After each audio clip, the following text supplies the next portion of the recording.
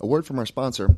Von Segern Designs is a small Nebraska custom woodworking business making hand-burned customized wood pieces to be a statement in any room.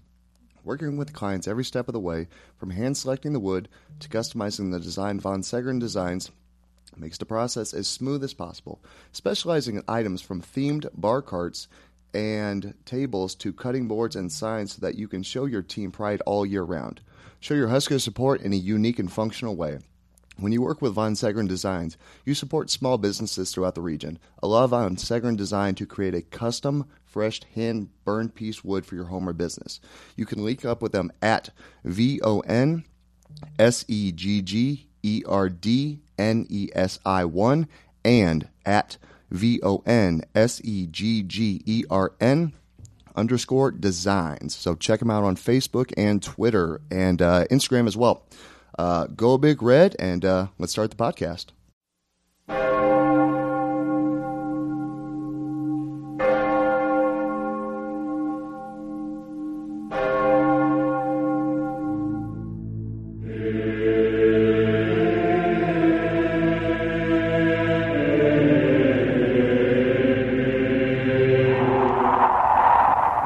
Holy moly! Man, woman, and child did that. Put them in the aisles.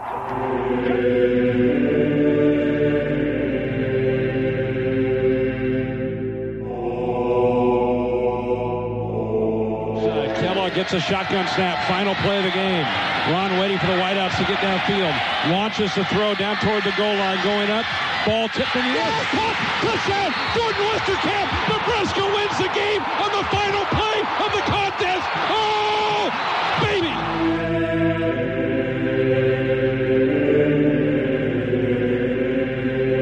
Far side, back to throw as Martinez now being chased, throws it out, a flat. Burkhead makes a catch, sits a tackle, 25-20, 15-10, 5, Rex Burkhead, touchdown Nebraska!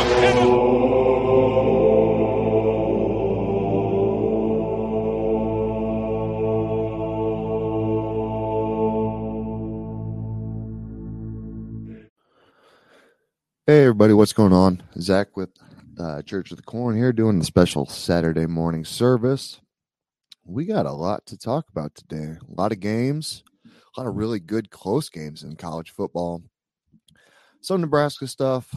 And it's a New Year's show or New Year's Eve show. So hopefully everybody gets to experience that nice and safe and get yourself a drive it or night if you're going to drink, which some of you are. So be safe. But a lot of really good college football games since, I'd say, well, the entire bowl season for one, but I don't know if you guys checked the Oregon North Carolina game. I actually really wanted to break that down last week just because a lot of things with both those teams. Oregon is still Oregon, even with all the transition from Cristobal to Lanning. That team still has that personality where they're just trying to thump you every down. It's the SEC West. That's how they want that team to be built. And it's built damn good. You know, with what that staff did with Bo Nix, transfer from Auburn, it's impressive. It's really impressive because I remember Auburn fans were trying to run his ass out of town, and they did. I'm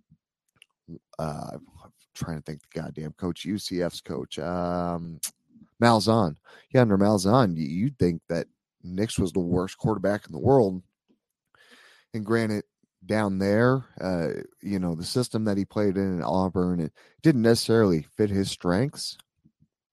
It did show a lot of his weaknesses, but Nix, since going to the Pac-12, has been a damn impressive quarterback. I mean, granted, the game against Oregon State, he got thumped pretty good, so you could tell he was not 100%, especially in the second half when they ended up blowing a giant lead. But he looked better this game. Got a cannon. He's actually coming back for another year. So Oregon fans, you got to think they're going to be a top 10 team next year.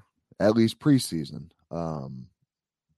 You got to think that's just what it is at this point. Experienced returning quarterback. The line is just insane up there. I'm so jealous of what Oregon has as far as line play. And then let's not forget, there were three former Nebraska guys playing in that bowl game.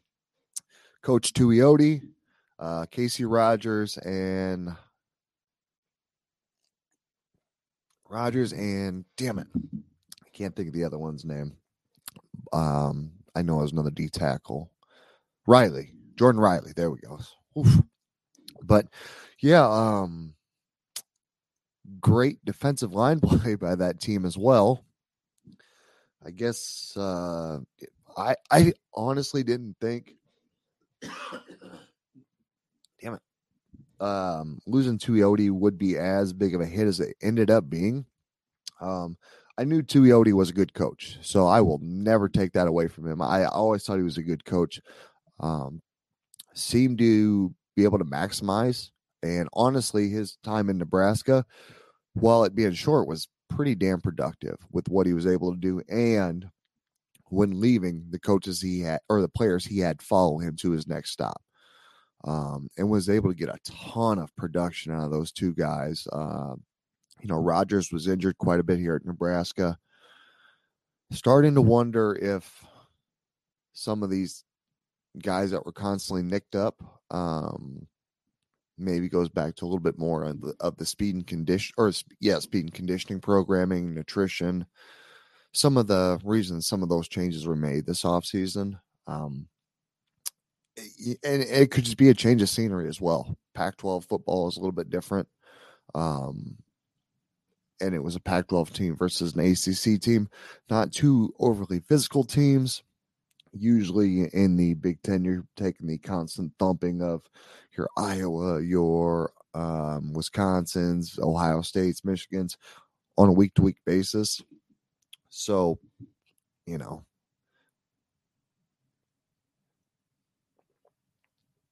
damn throat. But getting back to it, and also I wanted to bring this up. The running back, Irving, transfer from Minnesota. So I guess those running backs do just pop up all over the place. He looked damn good. I think his name is Bucky. Nickname was Bucky, but I had to call him Bucko at Minnesota because of the Badger thing. So let's bump on to the next game. I fell asleep because I'm an old man during that game, but it was a hell of an ending, especially when it double doinked for Oregon to win that game. Kansas and Arkansas. How the hell did Arkansas let this shit happen? And it went to, I think it was triple overtime. Absolute insanity. And then the last play of the game was just a throw out of the end zone.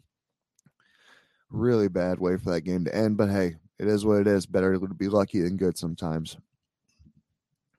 I would not have thought that game would have put up a combined 108 points, but hey, I mean, what are you going to do?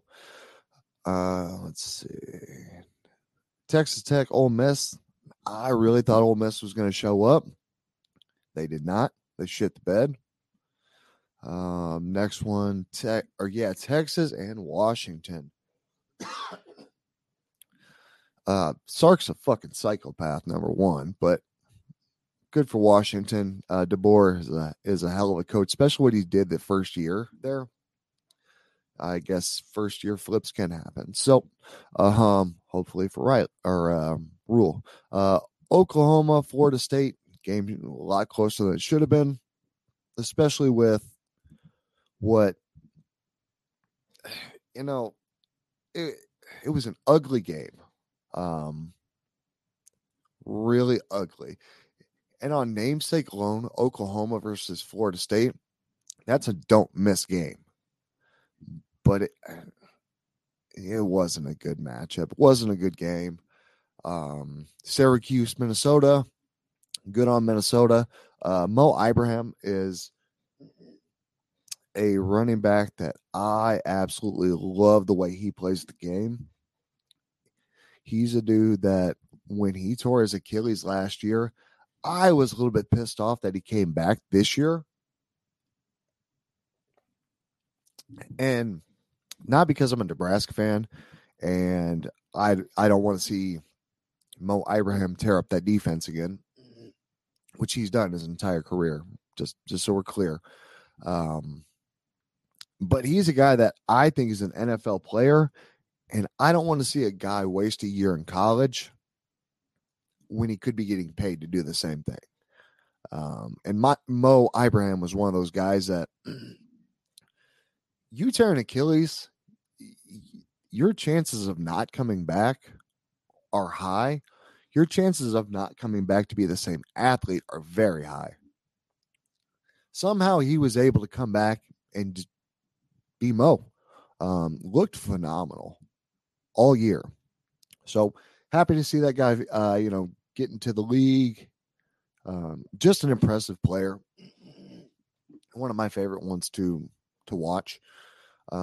Syracuse losing the defensive coordinator, Tony White, to Nebraska. Yes. When I said, hey, Nebraska fans, watch this game so you can see what a 3-3-5 looks like. What I'm implying is you may see them line up in 50 different formations because that's what you can do with a 3-3-5. Nobody since probably West Virginia has ran a traditional 3-3-5 where you literally got your 3 down linemen, your 3 linebackers, and your 5 defensive backs. There's some sort of mesh moving, and you're basically using it to switch up your formations as much as possible, which they did a decent job of it. So last night, whoa.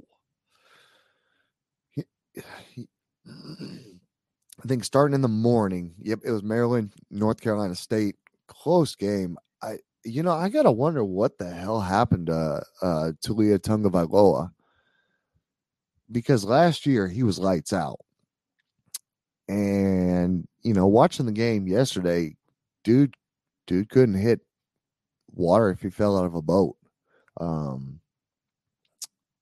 Really strange because you can't blame the receiving corps. Just did not understand what the hell happened with that quarterback, but they still won the game. Impressive to beat number 23 North Carolina State. I believe O'Leary transferred to Kentucky, the former starting quarterback in North Carolina State. So, still a great win, beating a top 25 team. Nebraska hasn't done that in a while. So I don't want to take anything away from them. Always pains me to see Notre Dame, fucking idiot, win a game, beating South Carolina. I guess that Satterfield offense, came to Nebraska with him. So hopefully we could kind of replicate that here. Really back and forth game. I hate Notre Dame, so I guess good for them for a win. Pitt, UCLA, insane game, back and forth. I guess no lead is safe in college football because I think there was like 35 seconds left when Pitt got the ball at their 20 and ended up winning the game. I didn't think that was possible, but hey, crazier shit has happened, I guess. Last night's game, Tennessee, Clemson. I heard a lot of people saying that Clemson's dynasty is done. No, they're still number 7 in the country. They lost. Now, granted, it wasn't a close game. Tennessee was a far superior team last night. Just you could tell the speed on the line, that defensive line especially. But that defense for Tennessee was able to close quick. You could tell Klubik while being a real young, I mean, he's a freshman. He looked pretty good for that being his first start. I mean, you're starting against a number 6 team in the country, technically on the road, although it says it's at Clemson. Is it the Orange Bowl? He looked damn good, and I mean, he should. He was the number 1 dual threat quarterback in the country coming out. You have to. I mean, the biggest thing for me was they really got away from the run game, and not with Shipley, but Maffa. He's a big 230-pound running back that every time he was touching the ball, he was able to hit a crease straight ahead, north-south, and get an average of probably 5 to 6 yards. So that's what you want, because Tennessee is a fast defense. So going east and west, you're asking to get shut down.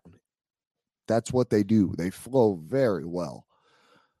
So by doing that, you set yourself up for failure. That zone read game and the RPO game, it ended up working pretty well with Klubnik. I can't get his fucking name right. It really started showing the legs and being able to pick up a first down at will. He's a freshman. That is his team going into next year. So I don't think the Clemson dynasty is over.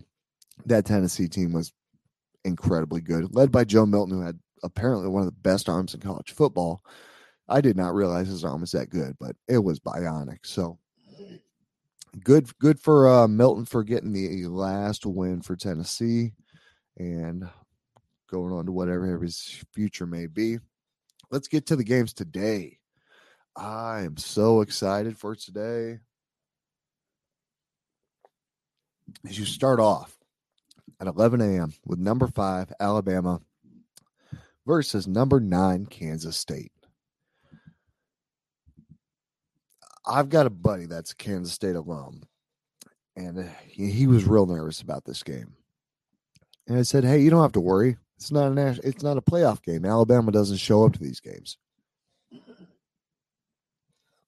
I have to wonder if this is going to be a different, more pissed off Alabama than we've seen in these games that aren't playoff games. Number 5, so they just missed out. You got to think that Alabama is going to try to impose their will early. But how do they react if it gets into a rock fight with Kansas State?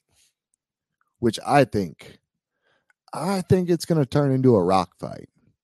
I think Kansas State's going to do a lot of things that they need to do to hold on to the ball. And let's not act like Kansas State's not a talented team. They are.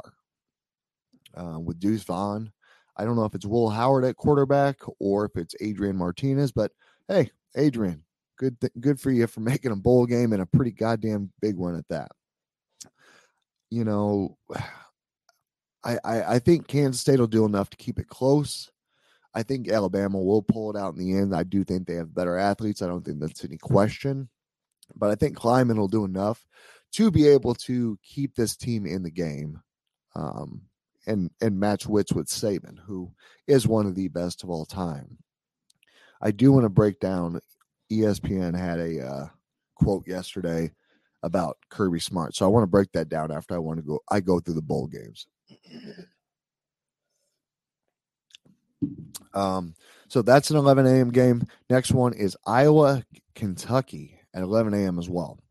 So I'm going to be honest with you guys. I'm only going to be watching this one on commercial breaks. Not because it's an Iowa team playing. I want the Big Ten to win every game. So if I can get Big Ten across the board, thumbs up in my book. It's I don't know who the hell Iowa's even starting at quarterback. I know Levis for Kentucky is gone to the pros, so don't know who's going to be doing anything there. I might check it out. I do hope Iowa wins. I would like to see Iowa's offensive line play get back to where it is. It's going to be a low-scoring game. I just remembered seeing something on Twitter that this game is projected to be one of the lowest totals in bowl game history or something like that. So that's pretty interesting. I guess it's going to be Iowa and Iowa's defense and special teams that wins this game. I think we can all agree on that. But probably the one time you'll ever hear me say this, go Iowa, beat Kentucky. And then we've got the playoff games. I've gone back and forth, and I know I did a full breakdown on these two games a couple weeks back. I'm going back and forth. I can't tell if I think these are going to be closer blowouts. So I'm going to go with what I went with originally. I do think Michigan ends up kind of thumping. Now I'm gonna say Michigan pulls away second half like they have traditionally done all year. I feel like Ohio State is going to keep this one closer than originally thought. I think Ohio State could fuck around and win this one. So I would not be terribly upset to get a Ohio State Michigan national championship. Being a Big Ten guy, that's what we want, right? So I wouldn't be terribly upset to see that. Would be interesting to see if Ryan Day could get over the hump against Harbaugh in a national championship game. Never thought I'd say that, but here we are. So big game, big slate of games starting at 11 a.m. today. Alabama, K-State, Iowa, Kentucky, TCU, Michigan, Ohio State, Georgia. Don't miss it. It's a perfect day for college football. I'm so excited for it. You should be too. ESPN had mentioned this yesterday that Kirby Smart is is the best coach in college football right now.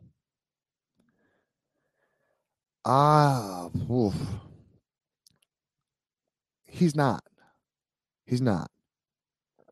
But that doesn't mean he's not a top 5 head coach, not a top 3 head coach in college football.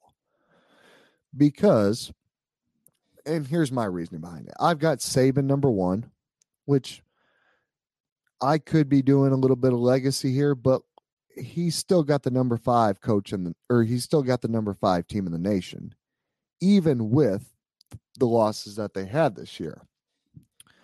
And let's not act like his losses this year were blowouts either. They were pretty close losses. I'm not going to, give a participation trophy for a loss, but let's just call it what it is. It's still the number 5 team in the country. And then they go out, and I think they were far and away the number 1 recruiting class in the country, pulling in quite a few number 1 recruits in their position groups. Typical Alabama shit.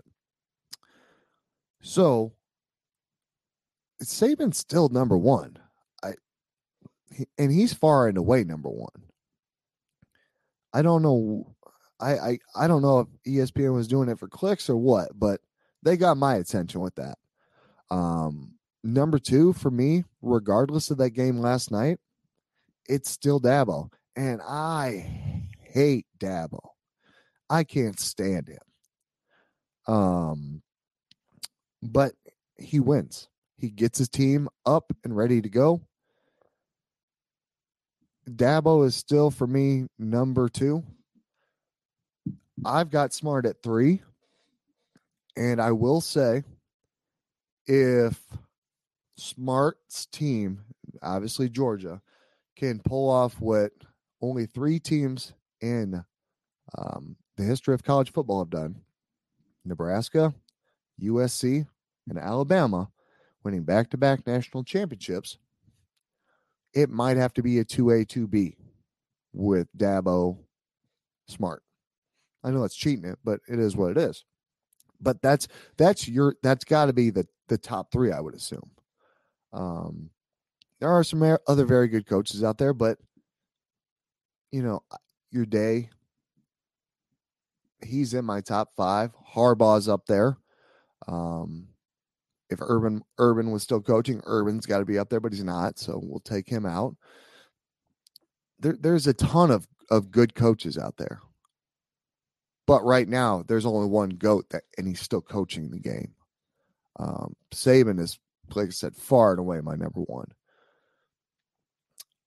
the only one that is in his ballpark right now, like you said, is Dabo, who has built an incredibly successful and consistent program down at Clemson. They missed on DJ Ungulele, but they've got their guy, I believe. You've seen what happened last night though with Clemson when they've got an incredibly talented guy at quarterback, but he doesn't have the experience. And if he doesn't necessarily have the experience around him, you kind of seen how much is placed on that quarterback in that offense to orchestrate things and I'll say make a little magic happen. I think we'll see a lot more of it next year. So that kid having a full off season, it's gonna be impressive to see what they can do with him. I wouldn't be shocked if Clemson opens as one of the top 4 teams next year. Of course, anything out of there would kind of shock me. You're going to have a talented top 4 next year, but you said Saban, it's got to be number 1. I don't see any other way around it. And then Dabo, Smart's right there. Brian Kelly's got to be up there. Whittingham's got to be a top 10 coach. Riley's probably top 10. But yeah, it was just something that kind of made my brain hurt when I heard it. And so I wanted to make you guys' brain hurt as well. Doing a little bit of switching over to Nebraska. A lot going on. Starting with something that's unfortunate. Colton Feist, defensive tackle, not returning. Wish that young man well. Appreciate him busting his ass for the university. But wish that young man well and future success and endeavors. You had the Dylan Raiola decommit, which is news to Nebraska's ears. It's just kind of funny how quickly everything has transpired with that situation in the public, if you will, and now everything's kind of going on behind closed doors, if you will. It sucked when he committed to Ohio State. A lot of Ohio State friends and buddies on Twitter and such. And I'll say the same thing then that I say now. He's a hell of a quarterback with a hell of an arm who plays the quarterback position as well as anybody we've seen. A lot of throws on the run, a lot of off platform throws, which look great when you hit them all the time, but when you don't, ends up in a pick. We've seen that quite a bit at Nebraska.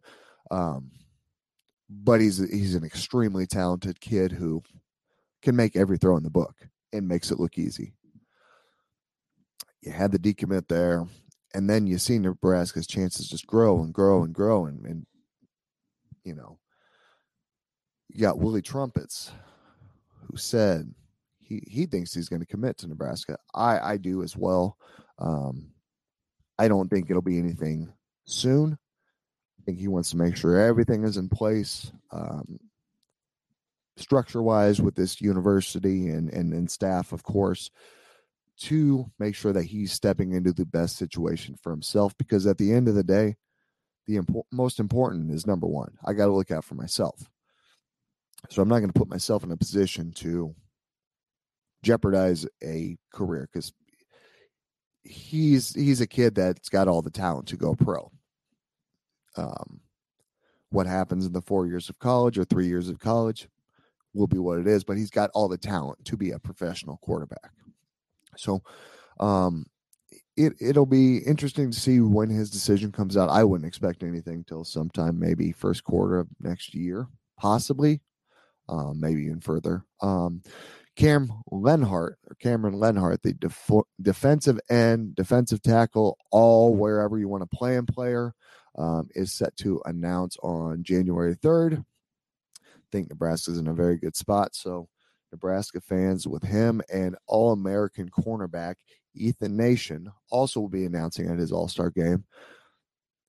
I think we're going to be pretty happy on January 3rd. I think both will be committing to Nebraska based on a couple things seen and all that fun stuff.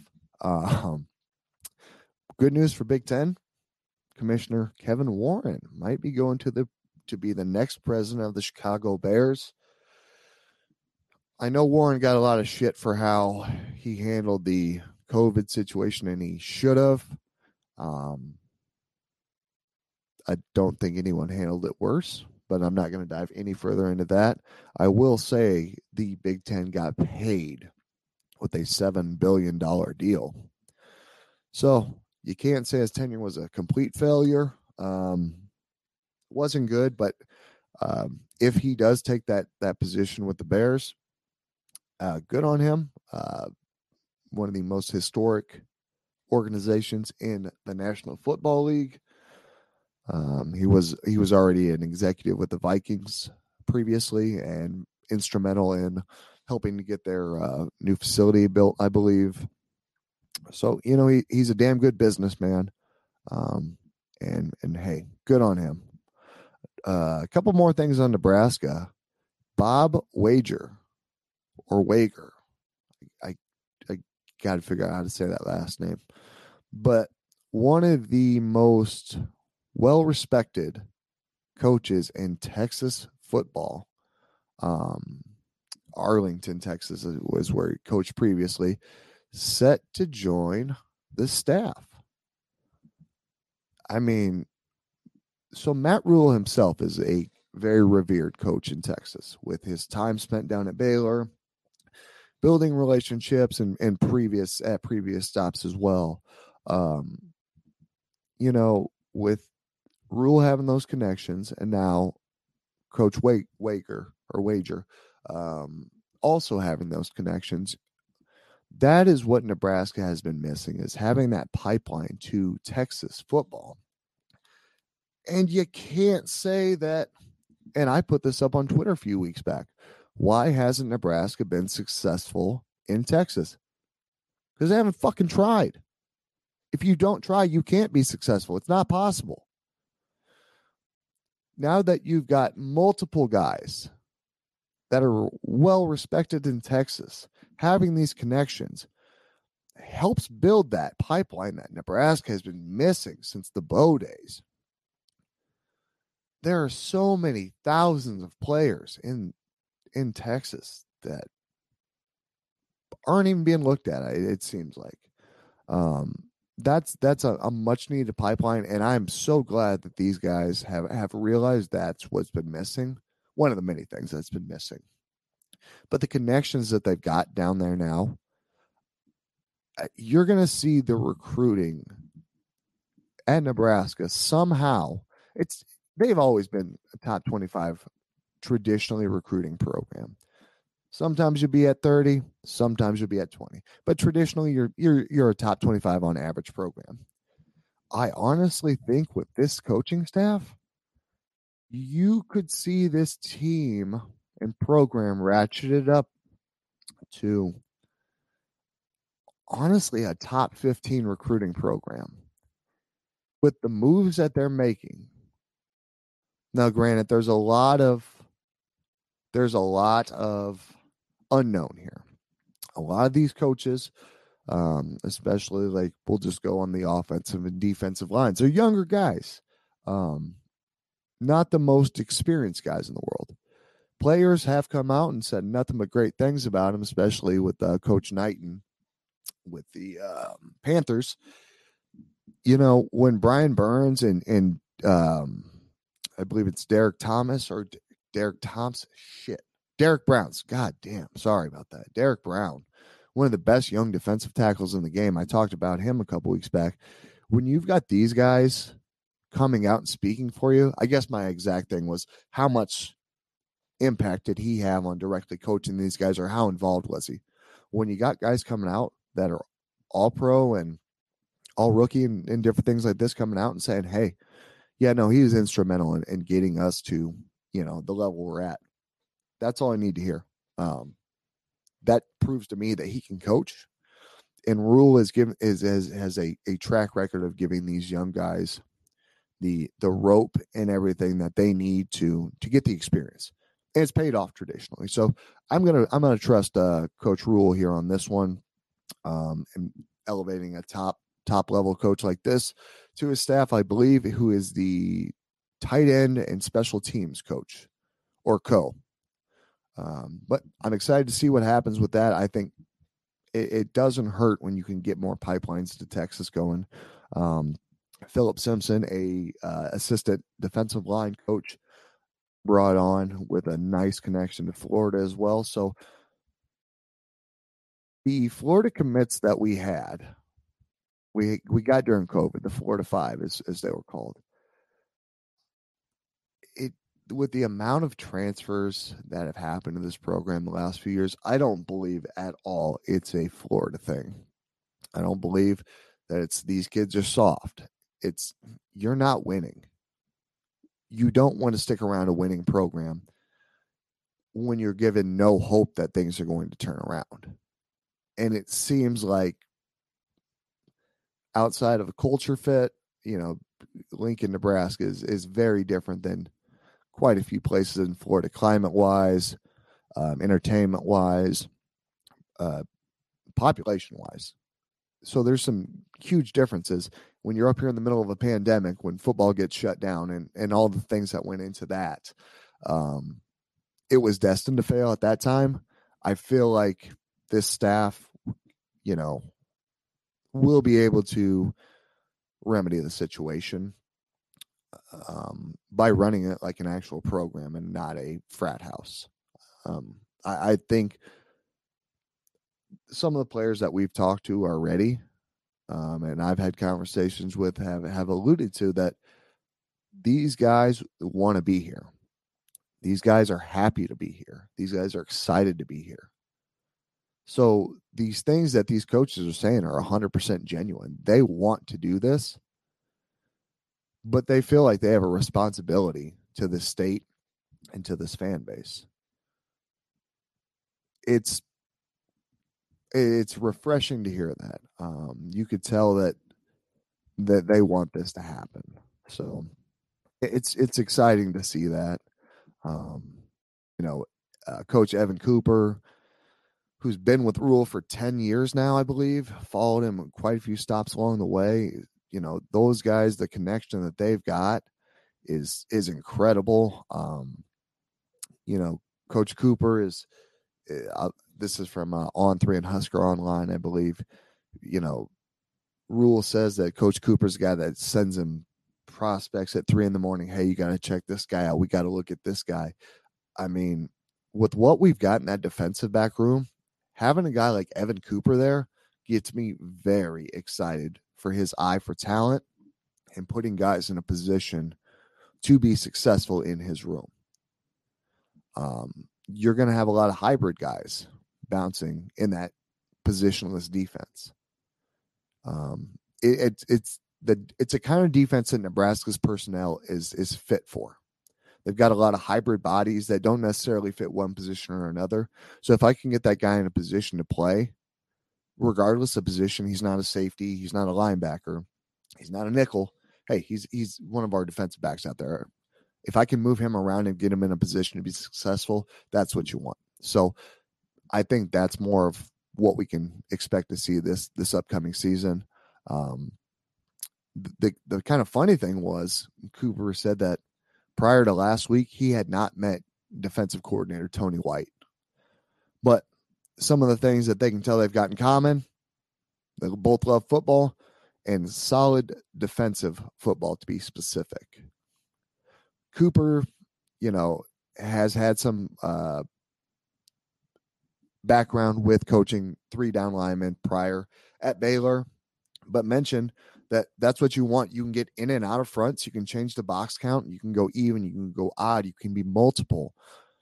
You're keeping the offense on their toes or on their heels at that point. You don't want them. You want them constantly guessing.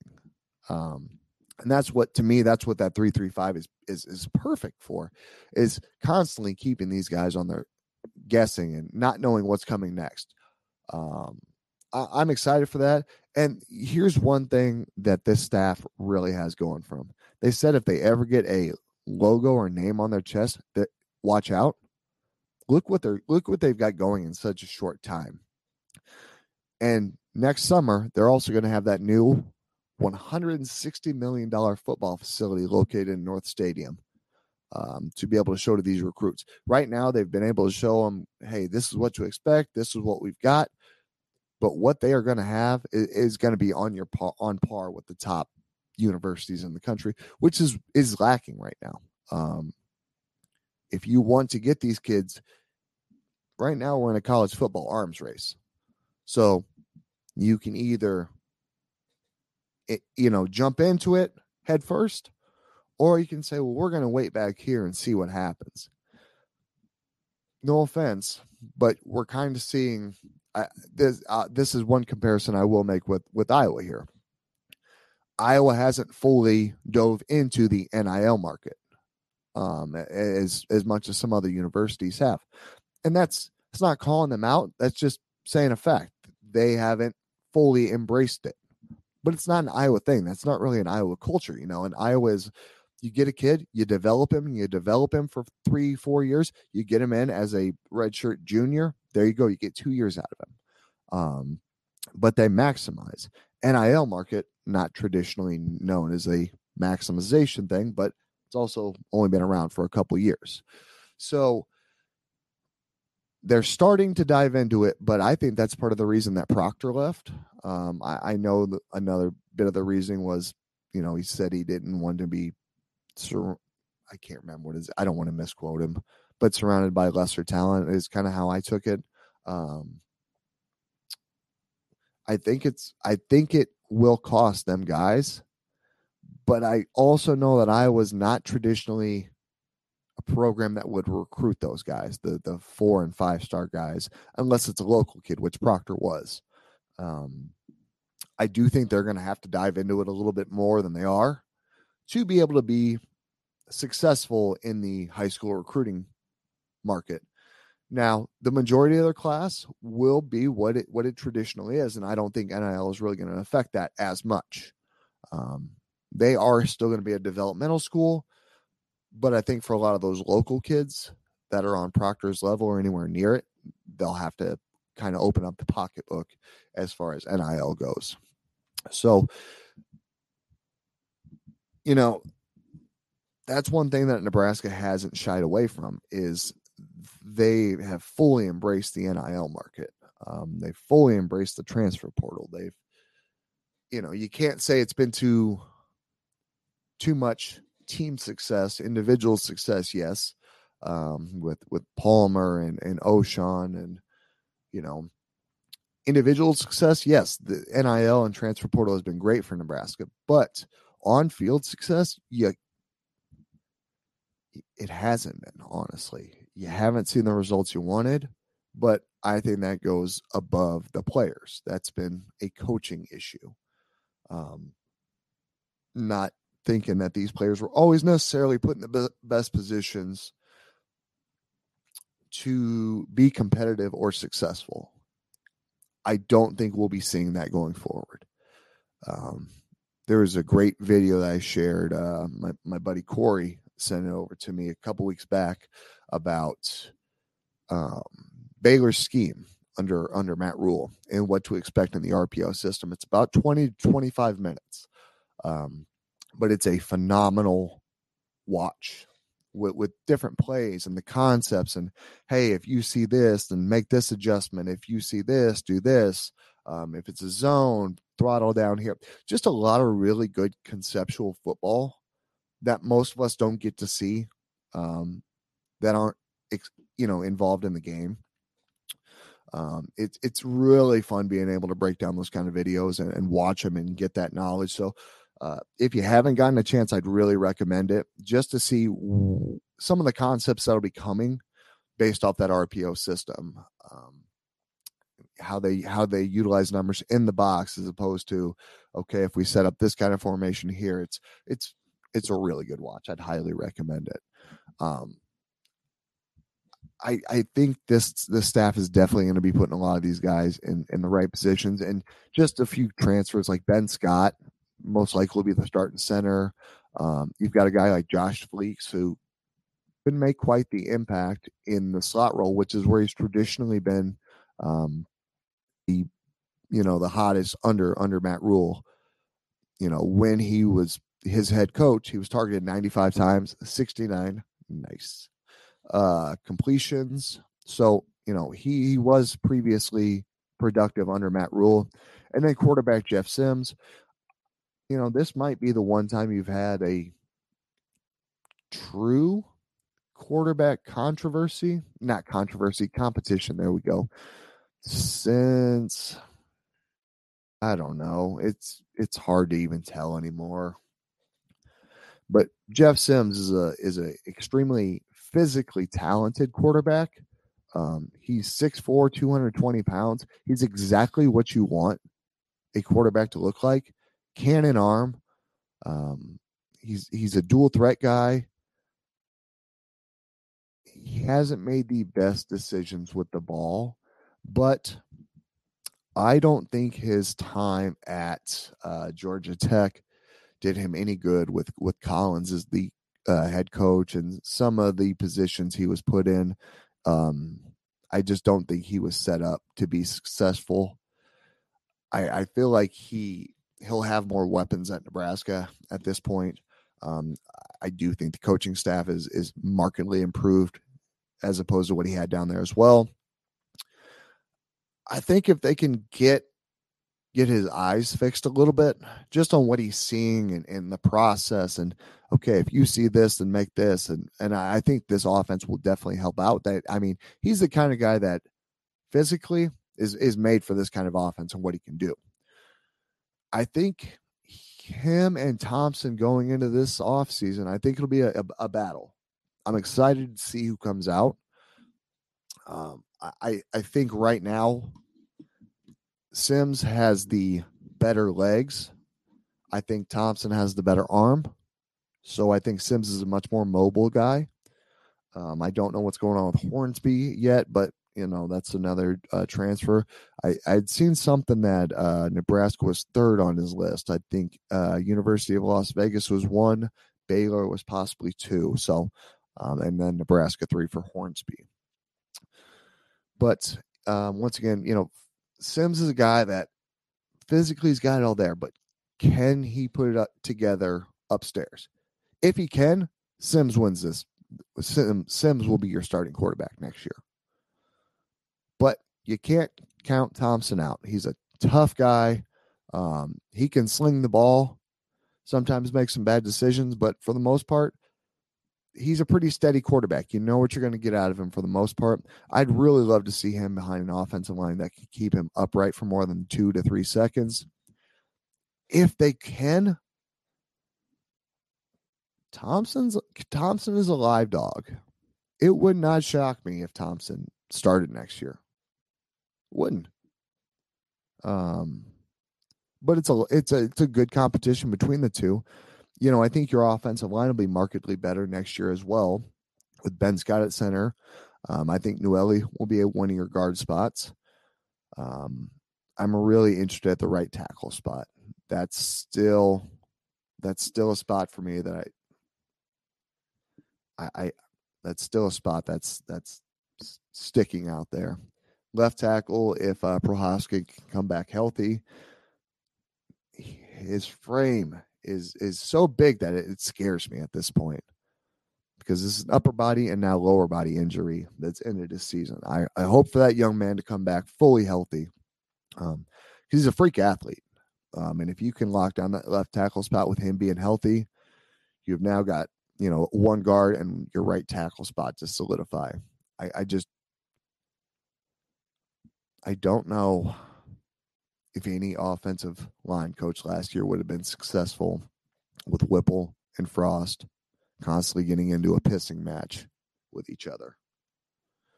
I just don't think anyone would have been, which is one of the reasons I think Raiola was retained. So,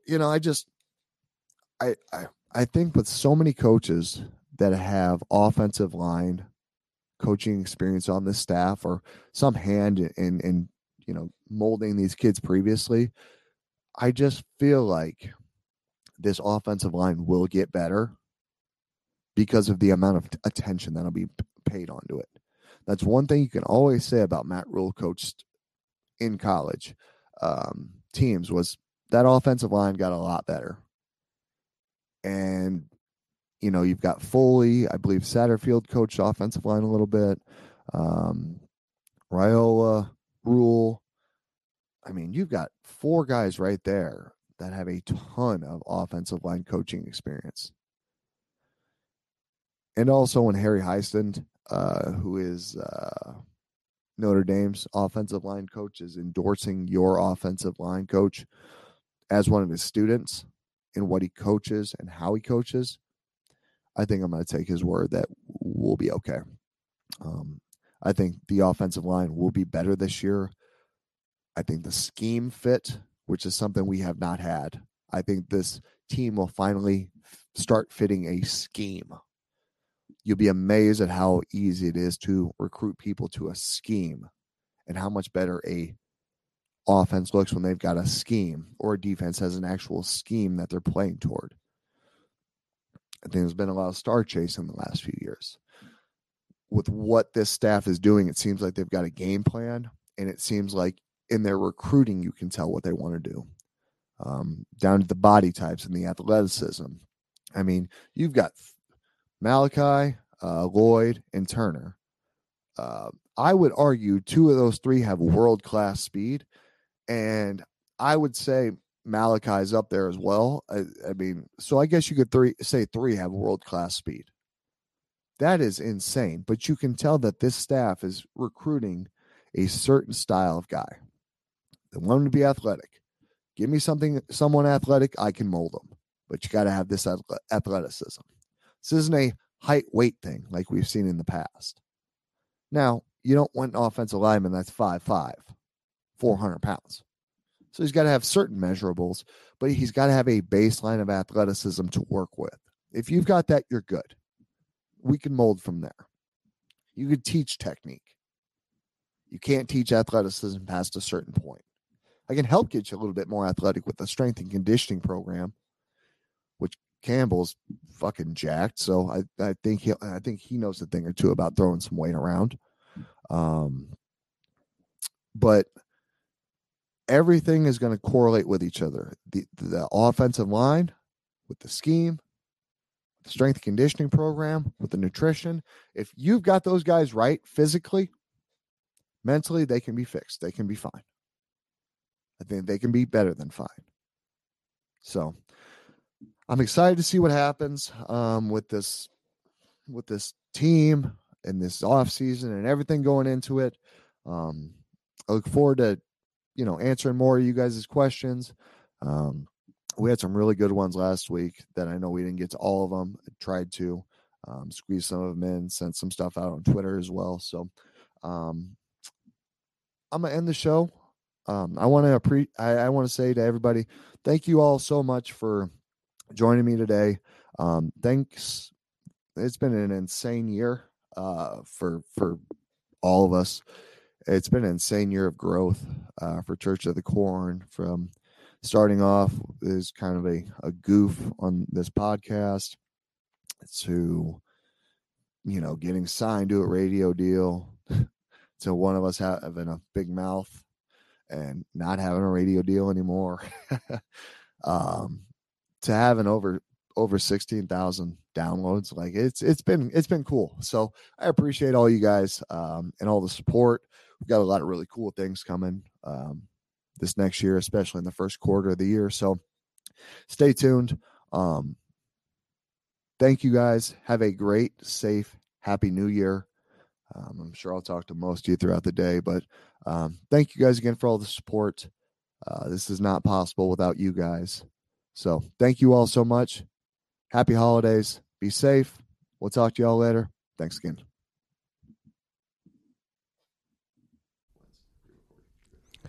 Members of the congregation, let's raise our Kool-Aid filled glasses and drink to all the things that were, are, and forever will be Nebraska Cornhuskers. Go Big Red.